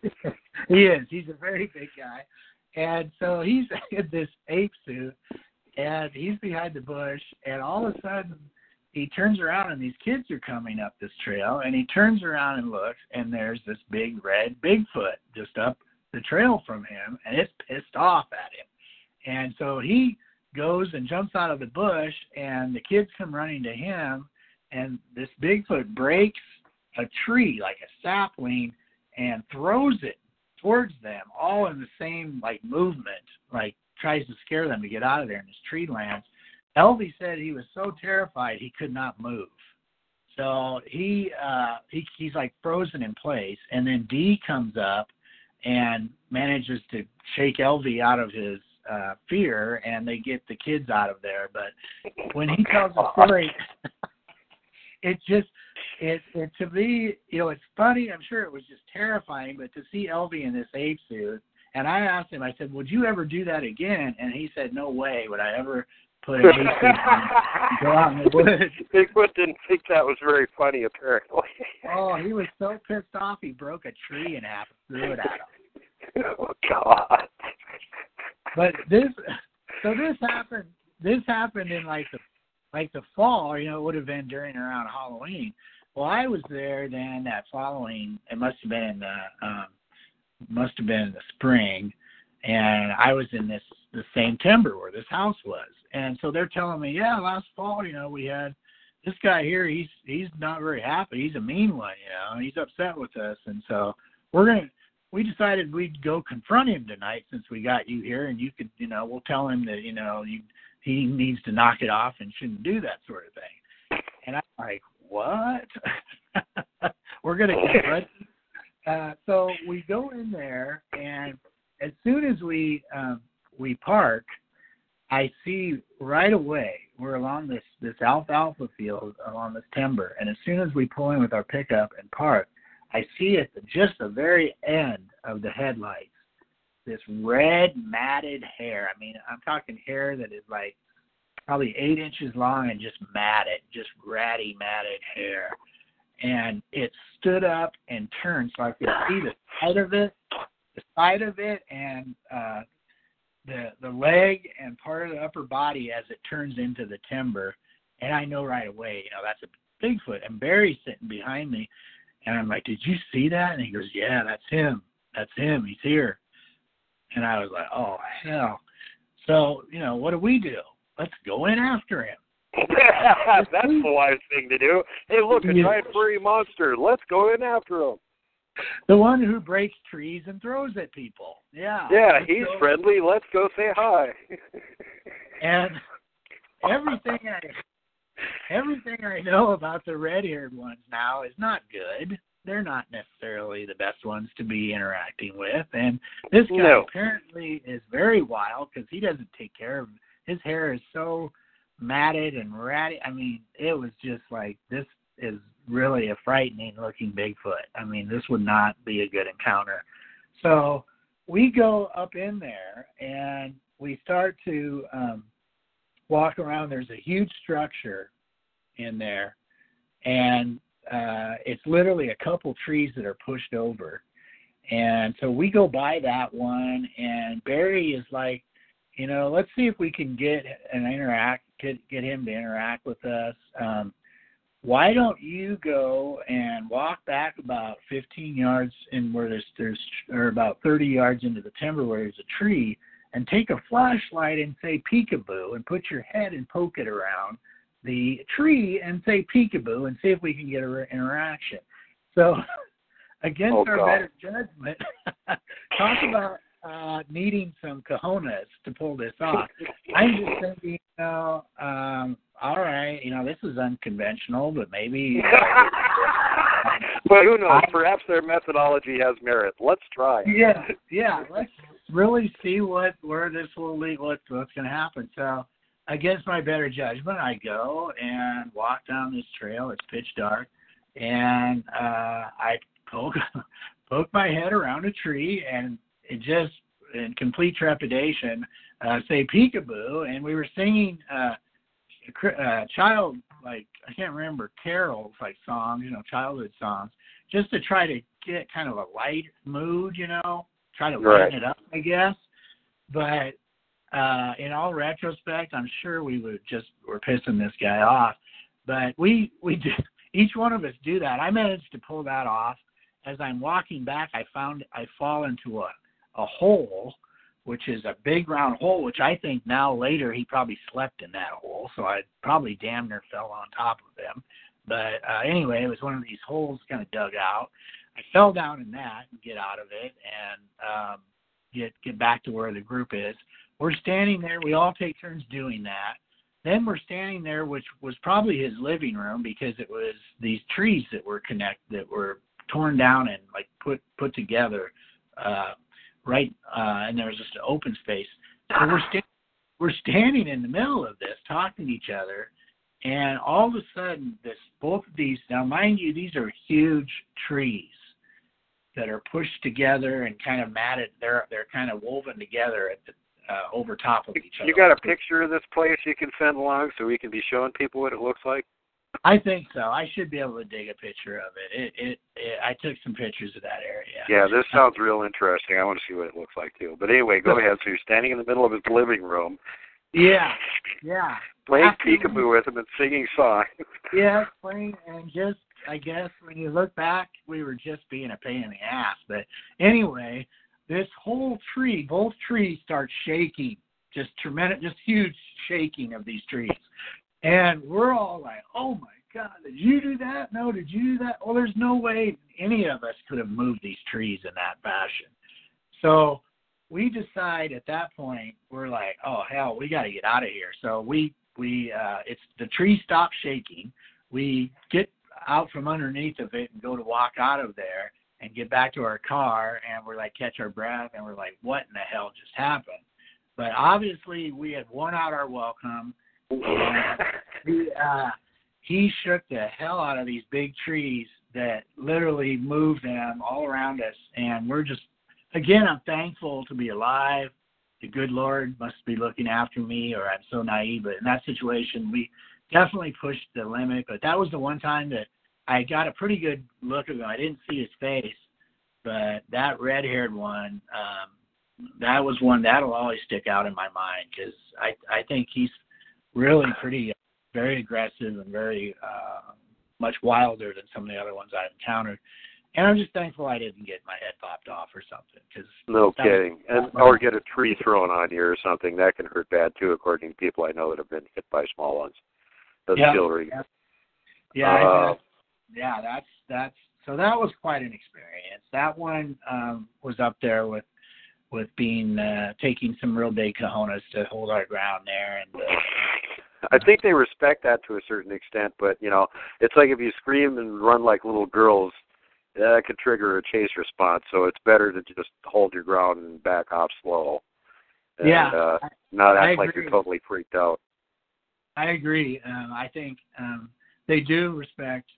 They can tell if you're afraid. They know exactly how you're feeling when you're out there. So if you don't conduct yourself in a way that is going to be respectful, or at least in a way that shows fear or whatever, they'll definitely play on that. And I'm all about showing respect now. This was a time period where I was still trying to elicit responses from them. And, we don't really need to do all that anymore. We know exactly how to get in an area and have an interaction with them and try to just talk to them rather than to create these gimmicks and stuff. I mean, I went on expeditions. We played whale recordings. We've done all kinds of stuff in the past. And well, from what I hear, if you want to get a negative reaction, just play some Led Zeppelin. Apparently, they don't like that one very much.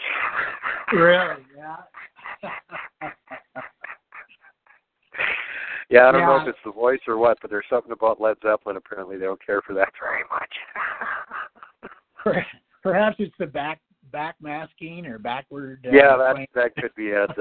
It's the secret masking of Bigfoot is fake. Bigfoot is fake. They pick up on that. It pisses them off.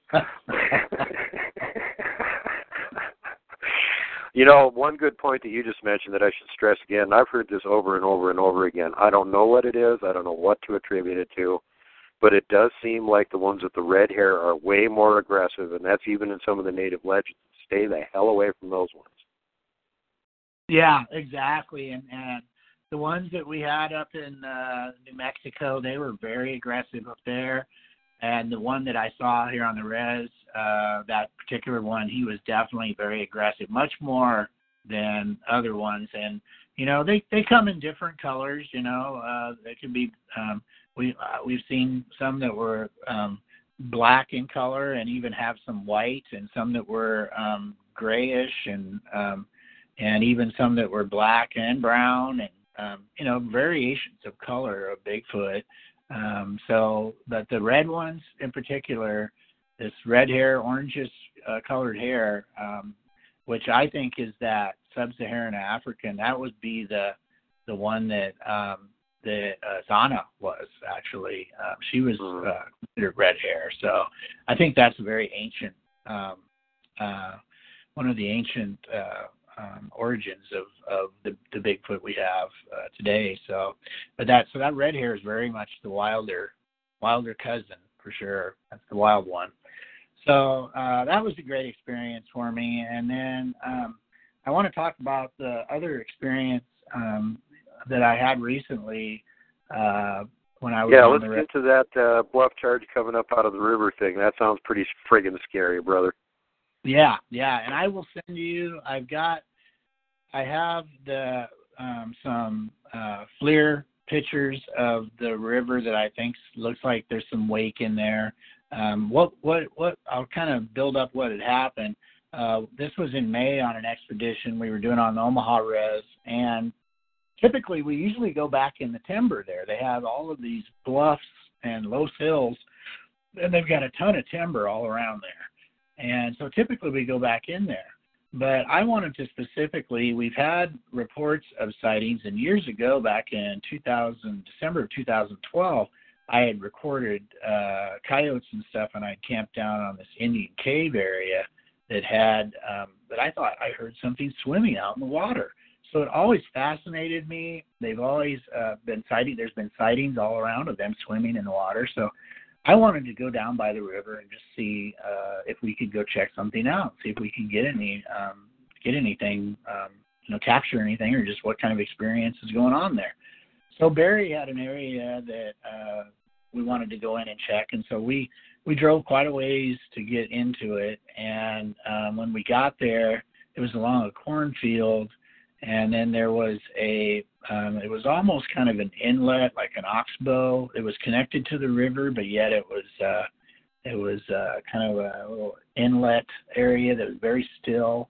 It was about 4 a.m, and there was no wind or anything, very quiet.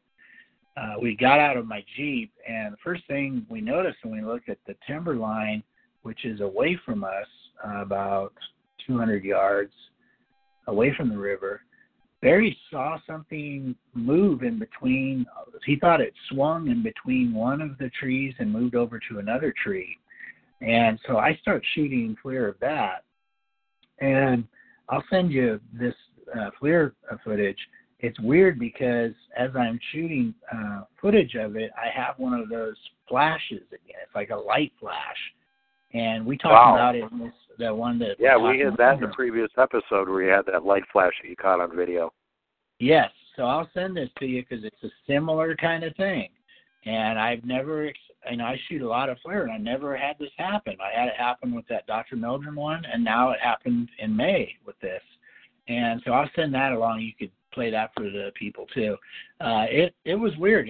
Barry saw something moving in the tree, swinging back and forth in there, and then I shoot about a 35-second video of this tree line, and then about 10 seconds into it, you get this huge flash of light again. So, and it's just like a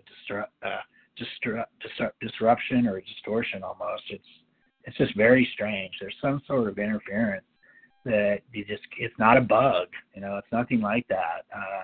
There's something clearly interferes with it's a light flash. So that's pretty weird. So you can play that. And then right where I'm standing when I shoot that video, we go about 20 yards, and then there's the Missouri River.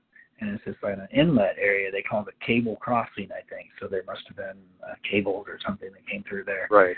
But, we get ready to go down in there, and it's about just probably 3 or 4 steps, and then you're down into a ledge that leads right next to the water. Well, as we're getting ready to go down in between this very bushy, there's just a little kind of opening where you can get through there to get down in there. Barry asked to use my flashlight, so I give him my flashlight so he can see to get down in there. As soon as we go stepping in there, we hear a large splash off to our left, like something huge just jumped in the water. And then we step down in a little farther and go, "You hear that?" Yeah. We step a little bit farther and we're right down on the landing there, and another splash right away you can hear. So there was 2 big splashes. Something jumped in the water. And immediately I think to myself, I think we just scared a couple Bigfoot and they jumped in the water. I can't believe this. And Barry's thinking the same thing. It was just such a huge splash. It was like 2 people just dived into the water, but there was a huge sound, a splash. Right.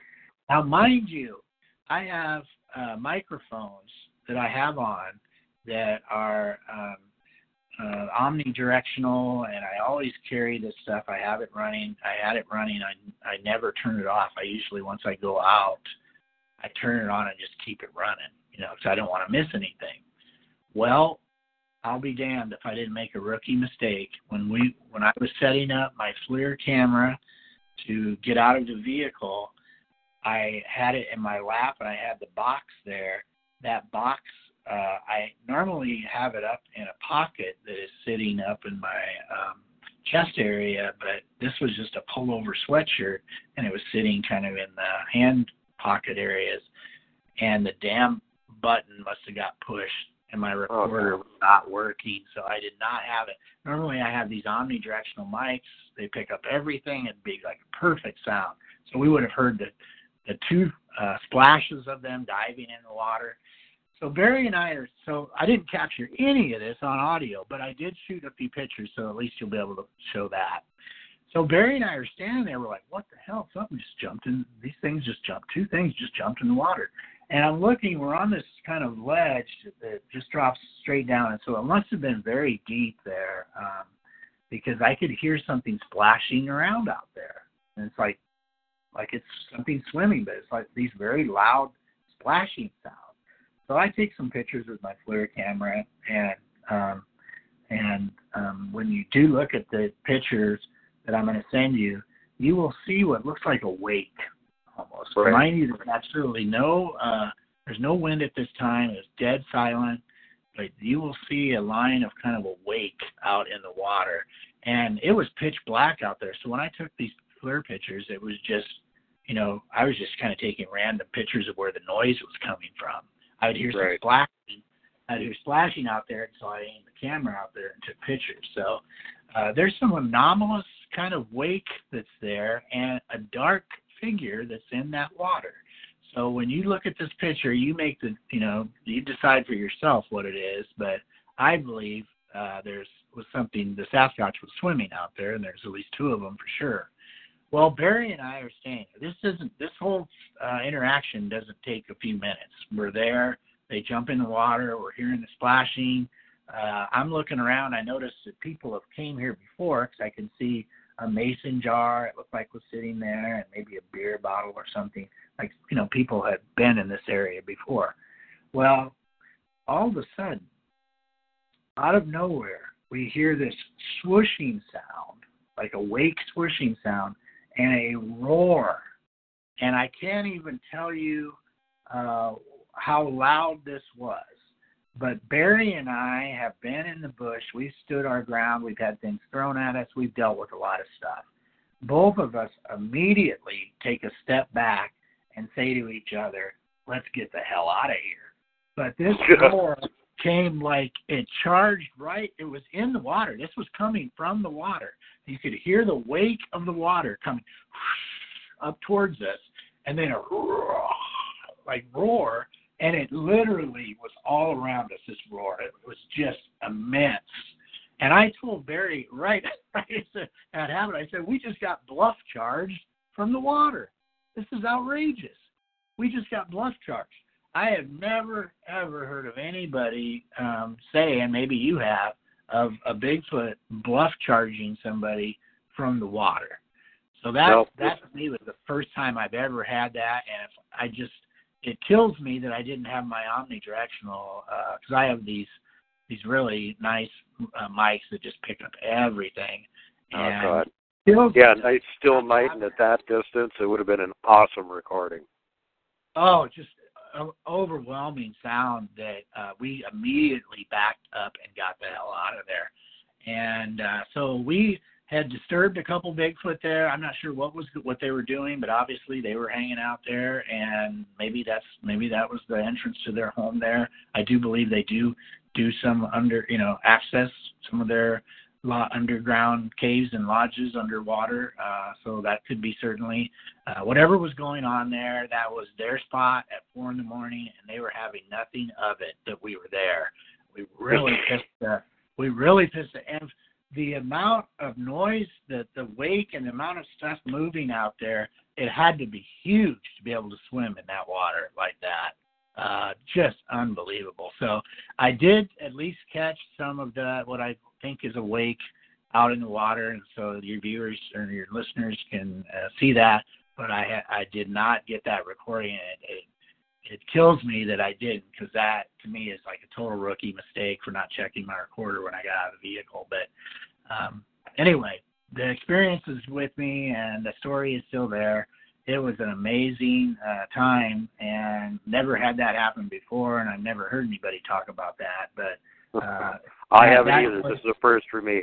I've never heard anybody getting bluff charged from the water before. Yeah, and that was at the time it was just overwhelming. And Barry, like I said, we both had very experienced out, and we've never had anything like that happen. And the immense power and sound that was. It had to have been huge, and so that just was mind blowing for me to have that. But would have loved to have that audio. God, if I could go back in time and get that now. But you just have to. It was a swooshing sound of the water, like this immense wake coming towards us, and within that water erupted a roar, like it was still almost submerged when it was letting that out. I can't hardly even explain the sound, how loud it was, but it was so loud it just engulfed the air all around us, and both of us just stepped back immediately. Mind-blowing experience, and so there you have it. That was one of my more scarier things. If a Bigfoot would have jumped out of the river, all wet and hairy at that time, and landed on that, it probably would have froze me up. I don't know if I could have moved if it would have done that. It probably would have freaked me out that badly. That noise was just immense. So if it would have jumped up on top of the landing there in front of us, I don't know if I would have been able to move or not. I mean, it was that sort of sound. I'm assuming you're describing what's commonly referred to as the T-Rex roar. Yeah, something like that. It was weird because it was like it was coming out from the water, though, too. I don't know if it had a head above the water, if it was still in the water. It was strange. It was a swooshing sound with just this roar. Yeah, could have been the T-Rex roar. It was absolutely so loud.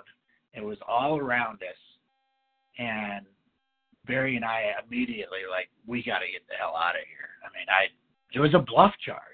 We were bluff charged from the water, and never heard anything. Perfect place for him to do it, actually. I've been in the situation before where I've been at night, dead still, no wind, and there's somebody on the other side of the lake. They're in the water, and they're talking, and you can hear them talking, and they're 1.5 miles away. So if you can imagine the sound amplification of that same circumstance, and something that can already be incredibly loud right at water level, roaring. Oh, my God.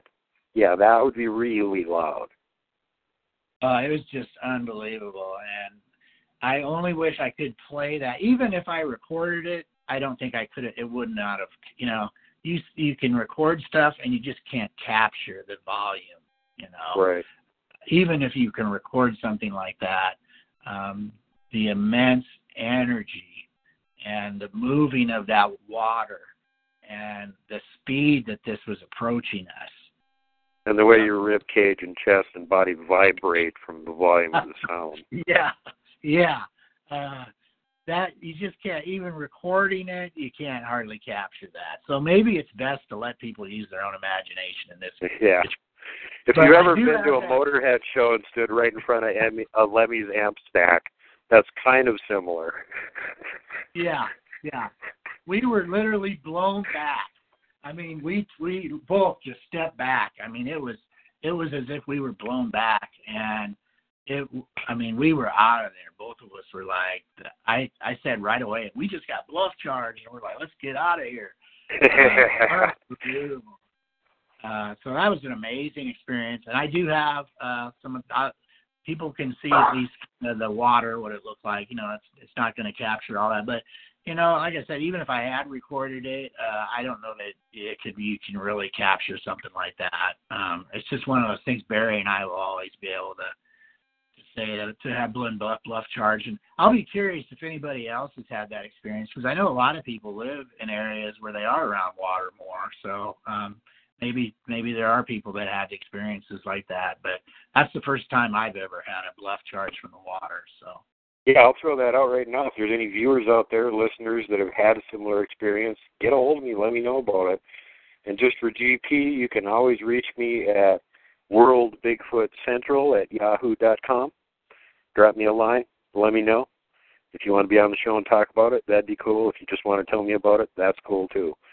And we got to wrap it up here, brother. But before we go, I want to give you a plug. Don't forget, you folks out there, that this gentleman has not one but two books on Bigfoot tree structures, and he also has his own website, Noxgigas, Noxgigas, where it's the archive of all of his research and recordings and all sorts of interesting stuff that he's been up to. And don't miss out on that. It's really cool. Go there.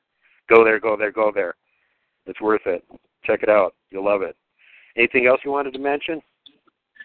Well, that should do it for now. That sounds really good. I appreciate you having me on, Duke. And, you know, anytime, I'm more than just a phone call away, so I appreciate it.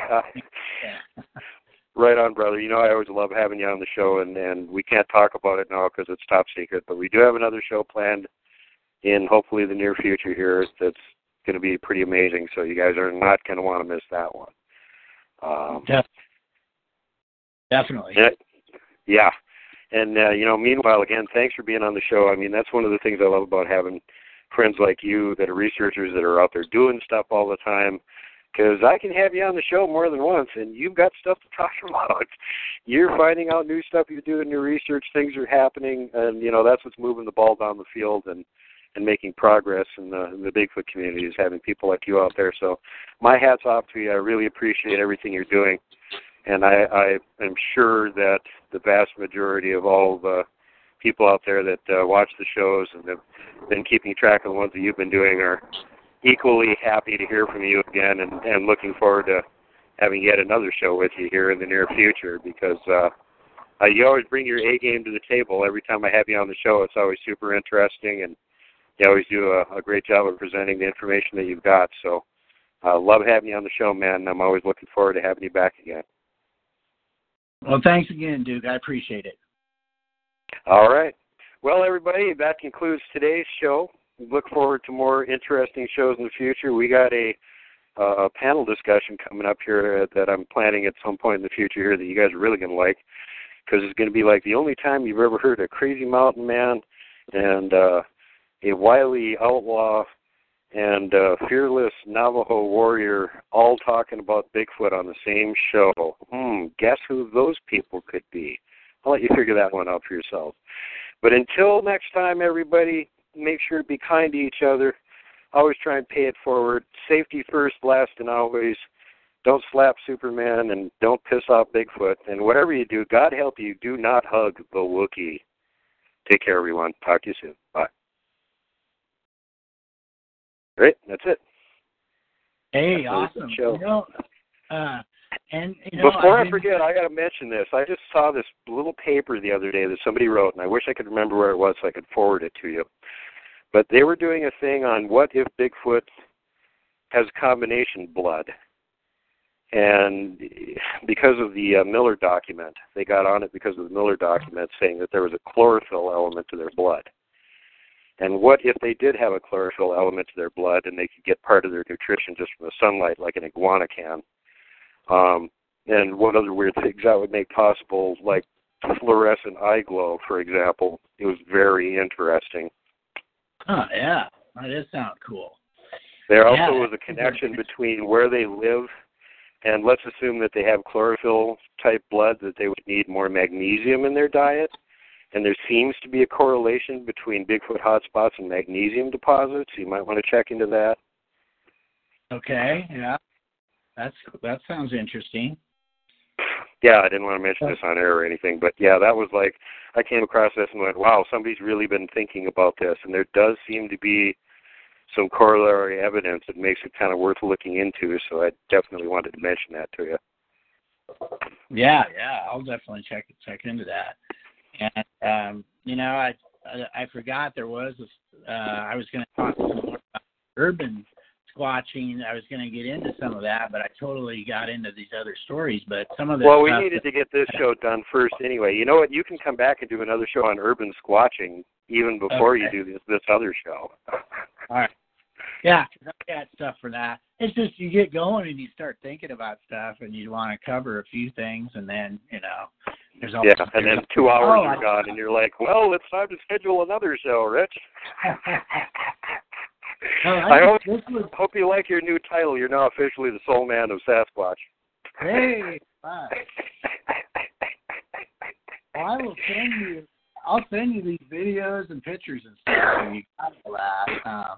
Because I definitely got that. I'll send it to your email. Is that just to send it to your email then? Is that the way to go? Yeah, until you get on MeWe or something where it becomes a lot easier, just send it to the World Bigfoot Central at Yahoo.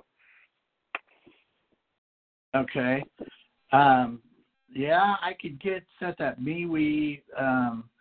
Could probably do something with that too. I was looking to set that up, and I have actually got an account, but I haven't really went in and done much with it. But maybe at the point where get your little wall set up there like you do on Facebook, and send me a friend request, Duke Sullivan. I'll get hooked up with you. I'm doing the same thing with Dustin Duncan from Crypto PTSD and with Caveman right now, and once they get shit set up there, I'm going to encourage them to set up their own little groups there, and if they haven't got the time to deal with it, I'll admin the damn things, just so they got a presence on there. So when Facebook does a fucking face plant like it's going to, they've already got backups. Yeah, cool. Yeah, I'll try to do that then. I'll send that to you through that. Yeah, I would encourage you to set up a Nox Gigas outlet on there too, because you can always post all the stuff that you're posting there too. And, way better than having a Facebook group. They're not going to be stealing your fucking information, and they don't have to deal with the damn trolls all the time. Yeah, that's a good idea. Definitely. That's one thing I love about MeWe. It may not be a gigantic community yet. They only got a few million people on it. But there's no fucking trolls there. It's awesome. I haven't had to deal with a troll in 2 months. I love it. Yeah, you're like the troll super hero too, so you just go after him. So you're probably for a fight. I reserve special fury for trolls. I love to slaughter those bastards. Before I even had my own show, I used to go around and look for troll comments on other people's shows and go after those fuckers just for entertainment. So, yeah, they're really asking for it when they try and troll my fucking show. They know what they're going to get.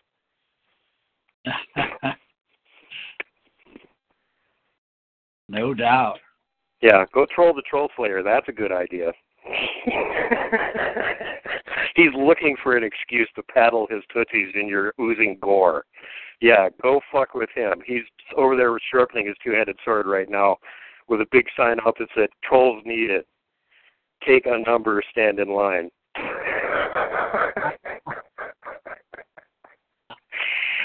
All right, brother. Well, I got to get going. This is like I said, my roommate's phone. I got to get it back to him, and he wants to go run somewhere, and I need to go with him, so I'm going to be taking off.